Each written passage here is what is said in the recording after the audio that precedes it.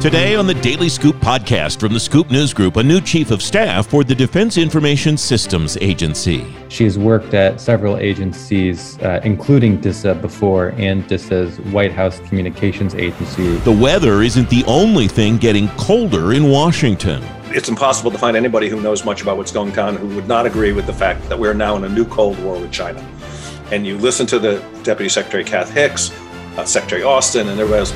This is the focal point, and it is all about technology. And staying on guard in a new world of remote work. I wouldn't be surprised if at some point some breach happens that gets headlines.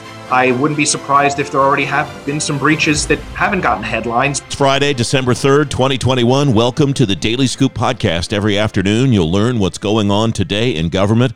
I'm the host of the Daily Scoop podcast, Francis Rose. Here's what's happening now. The State Department's Zero Trust push is helping its data center closure effort too, according to the agency's chief information officer.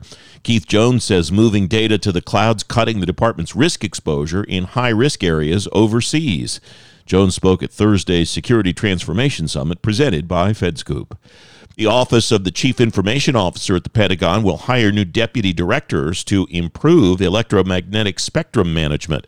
The executive performing the duties of the Chief Information Officer, Kelly Fletcher, says spectrum is one of the, quote, 7 things I pay close attention to.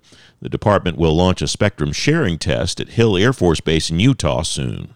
The Defense Information Systems Agency has a new chief of staff. Jackson Barnett's writing about it for fedscoop.com. Jackson, welcome. Who is Teresa Pitts, and where did she come from? Welcome. Thanks for having me. Teresa Pitts is an Air Force veteran and a longtime defense civilian. She has worked at several agencies, including DISA before, and DISA's White House Communications Agency, which handles the most sensitive communications for the president and vice president. What does her assignment have to do, if anything, with the reorganization that you reported on a couple of weeks ago? Well, she comes after the reorganization was instituted, so she wasn't necessarily a part of the decision-making process for it. But being the chief of staff, she has incredible, power and insight over how the organization will use kind of their new structure. Since she's in charge of implementing policy and managing people, she's going to be working with kind of the new leaders, and she will be in charge of, making sure that the director's policy are implemented across the new organization. The director of DISA, Lieutenant General Robert Skinner, you reported a while ago, wanted to flatten the organization with that reorganization. Do we have a sense yet of how that will play out and what that will look like and the timeline on which that reorganization has happened or will happen, Jackson? Well, things have already been put in place, and things are, changes afoot, one could say. The new centers, they're called, it's gone from 2 centers, which were essentially focused, one on business and one on operations, to 4 centers, each with their own specific technical piece of the DISA puzzle.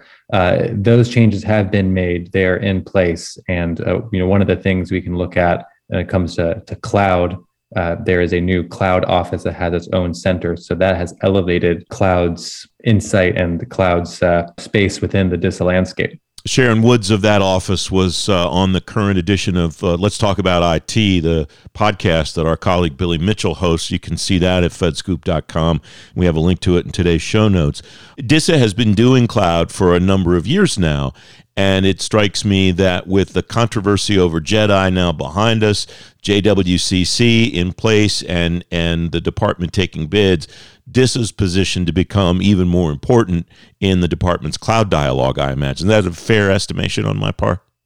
That's fair. It'd be all speculation as to how much JEDI played a role in this, but it's fair to say that cloud is certainly important and growing in importance both at DISA and in DoD. Jackson Barnett, thanks very much. Great reporting as always. Thanks. You can read more about all these headlines and lots of other stories at fedscoop.com. The Biden administration's choice to take the Pentagon's top acquisition job is an experienced hand.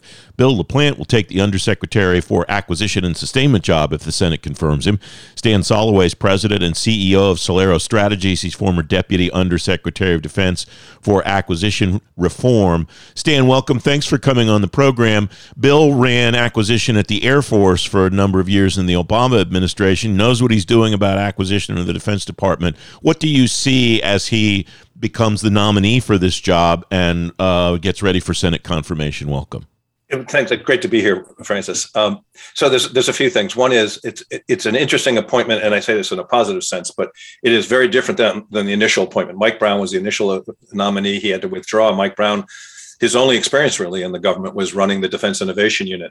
Bill LaPlante comes out of what you might call a more traditional background, but he has deep expertise.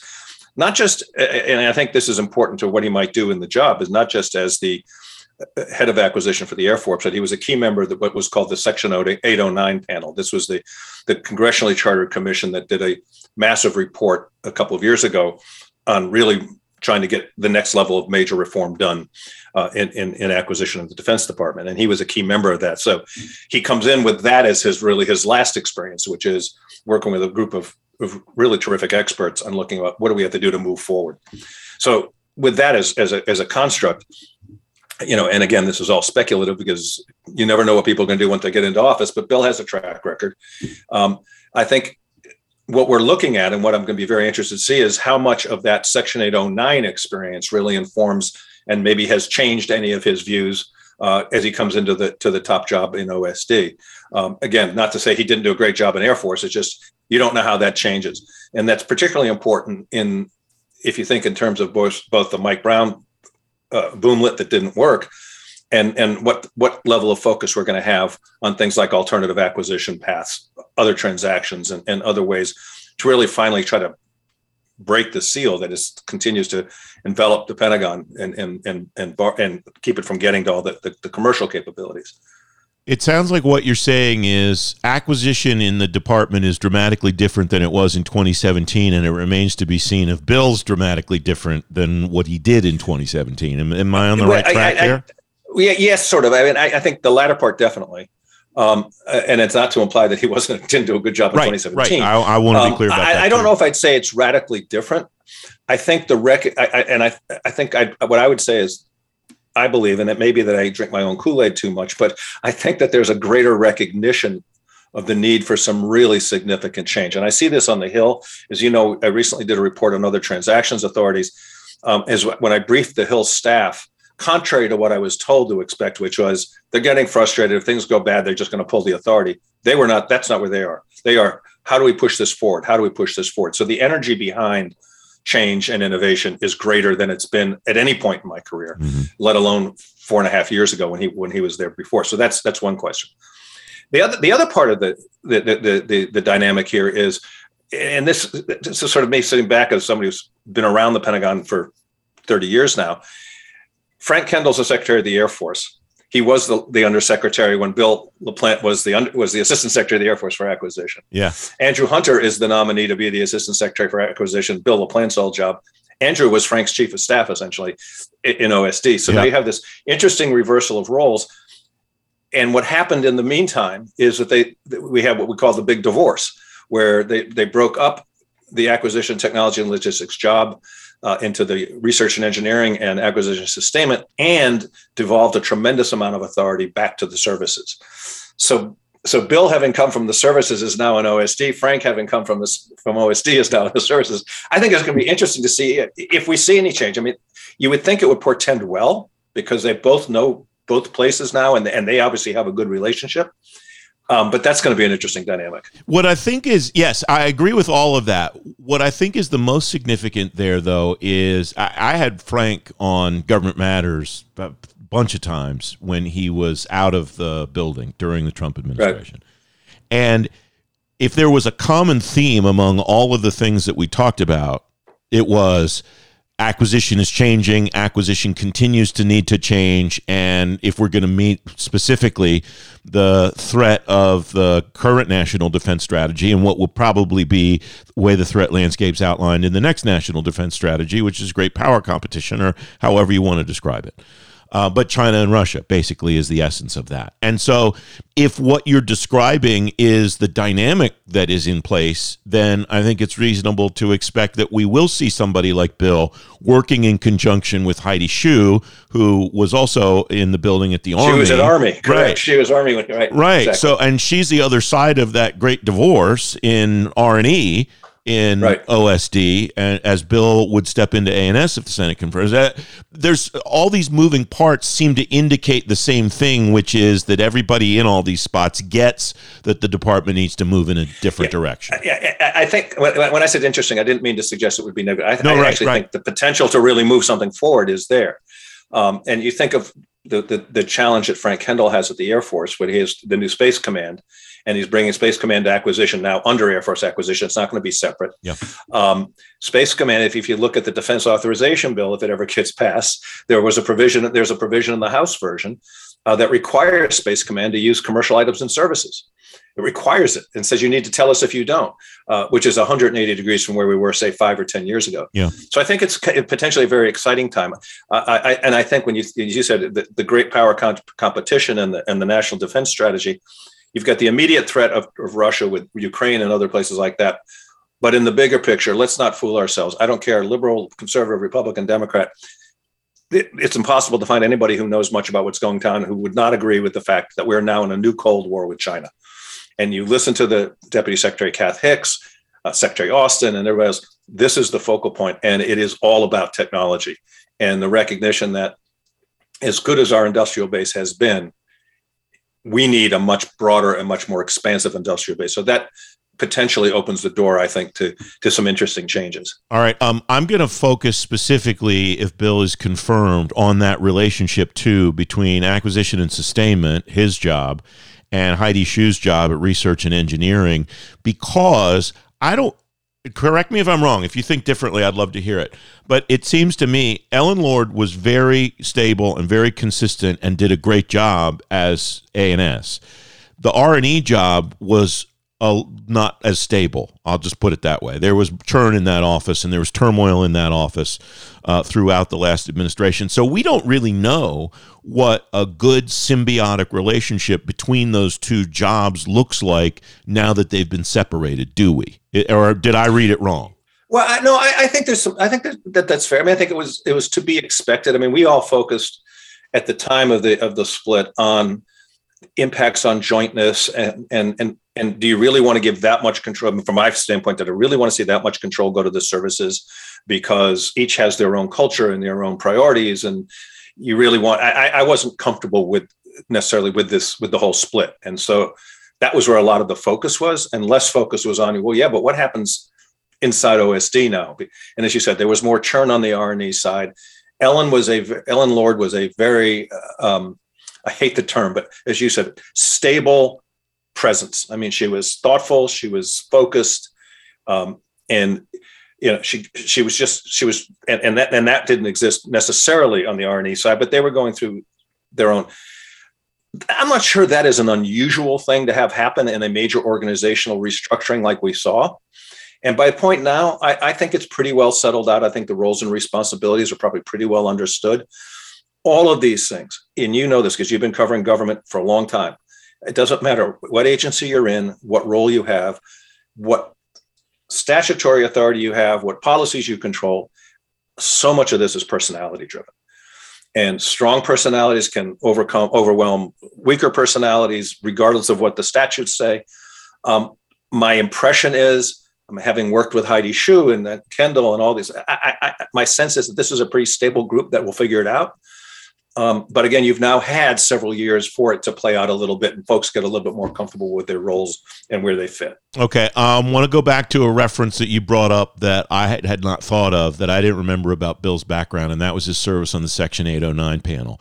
The Section 809 panel, to me, and the Cyberspace Solarium Commission stand out among those kinds of special organizations over the past maybe 10 or 15 years, because so many of the recommendations from both of those panels made it into law really quickly. What do you think that potentially says about Bill's appointment? Is it possible that that's one of the qualifications that brought him to that job in addition to his Air Force experience. And maybe the message from the administration is this is going to, doing that stuff and implementing it, executing is going to be really important to us. So I think, yes, the administration wanted somebody, this is just my read. Yes, the administration wanted somebody that had confidence in to execute and to make things work even better. Yes to that. I will say, and as you know where I stand on some of the political environment, and I was involved in the campaign, one of the things that was evident that acquisition was not a high priority. And you see sort of with the pace of some of the appointments for the major acquisition jobs around government, I don't know that degree of thought has been given in the administration because we have a global pandemic. Yeah. We have all this other stuff going on. A few things happening. Inside DOD, but inside DOD, to the extent that Secretary Austin and Kath Hicks had influence over this decision, and as you know, there's always tensions between presidential personnel and the agencies, I think your supposition is probably correct. So I don't know what charge he comes in with other than the fact that we know this guy, we know he's really smart, we know he did a really good job in the Air Force, we need somebody in there to do this. Will you come back and go do this? Stan, it's great to talk to you as always. Terrific insight. I appreciate it. My pleasure. Great to see you, Francis. You can read more about the selection of Bill LaPlante to become the next Undersecretary of Defense for Acquisition and Sustainment in today's show notes at thedailyscooppodcast.com. I'm Francis Rose, the host of the Daily Scoop Podcast. Monday is the next Daily Scoop Podcast program. And then coming on Tuesday's show, the Chief Information Officer at the Office of Personnel Management, Guy Cavallo, joins me. That Daily Scoop Podcast debuts Tuesday afternoon at fedscoop.com and wherever you get your shows. The new telework policy at the Agriculture Department will let eligible employees work out of the office up to 8 days every pay period and only come into the office 2. The Assistant Secretary for Administration at USDA, Oscar Gonzalez, says details for employees will be, quote, based on the duties of the position. Simone Zickman's Vice President for Client Growth at Maximus. He's former Chief Information Officer at the Commerce Department. Simone, welcome. It's great to talk to you again. What are the infrastructure implications, do you think, of moving to this aggressive of a telework posture if this is something that we see more broadly across government? Welcome. Thank you, Francis. Nice to be here. I appreciate the invitation to come and chat today.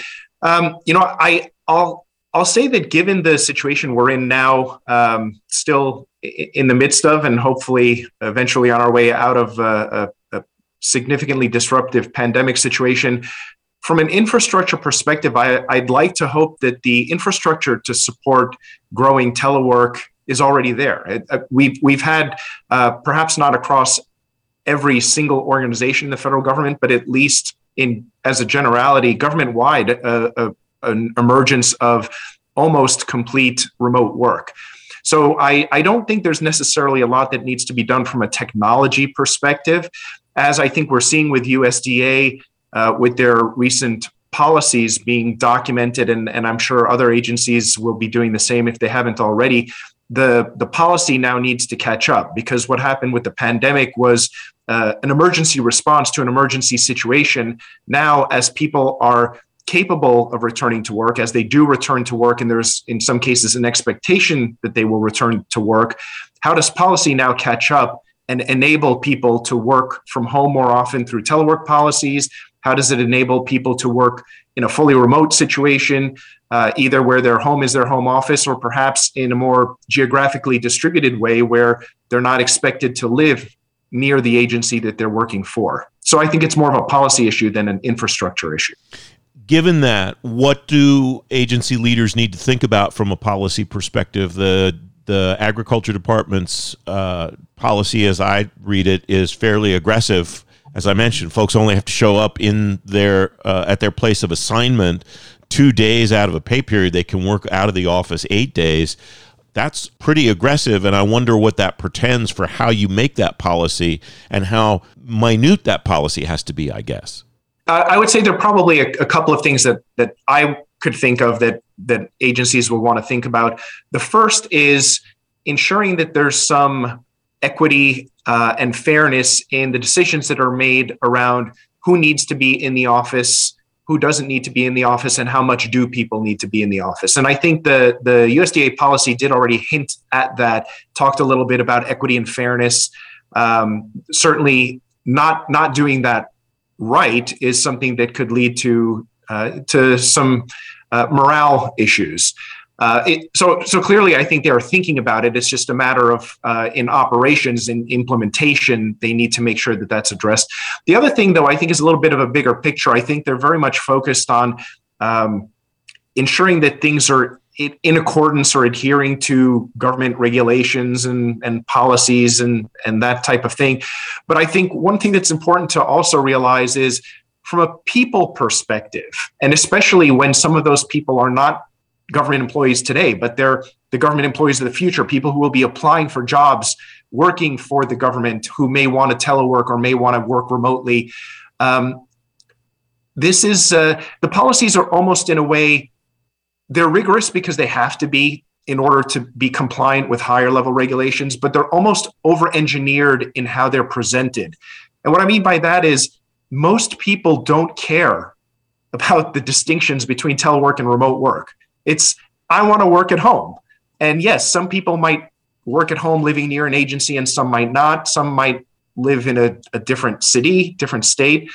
Some people might want to work remotely 1 day a week, 2 day a week, 3 day a week, 4 days a week, or 5 days a week. Why is there this strange distinction in policy between 4 days a week and 5 days a week?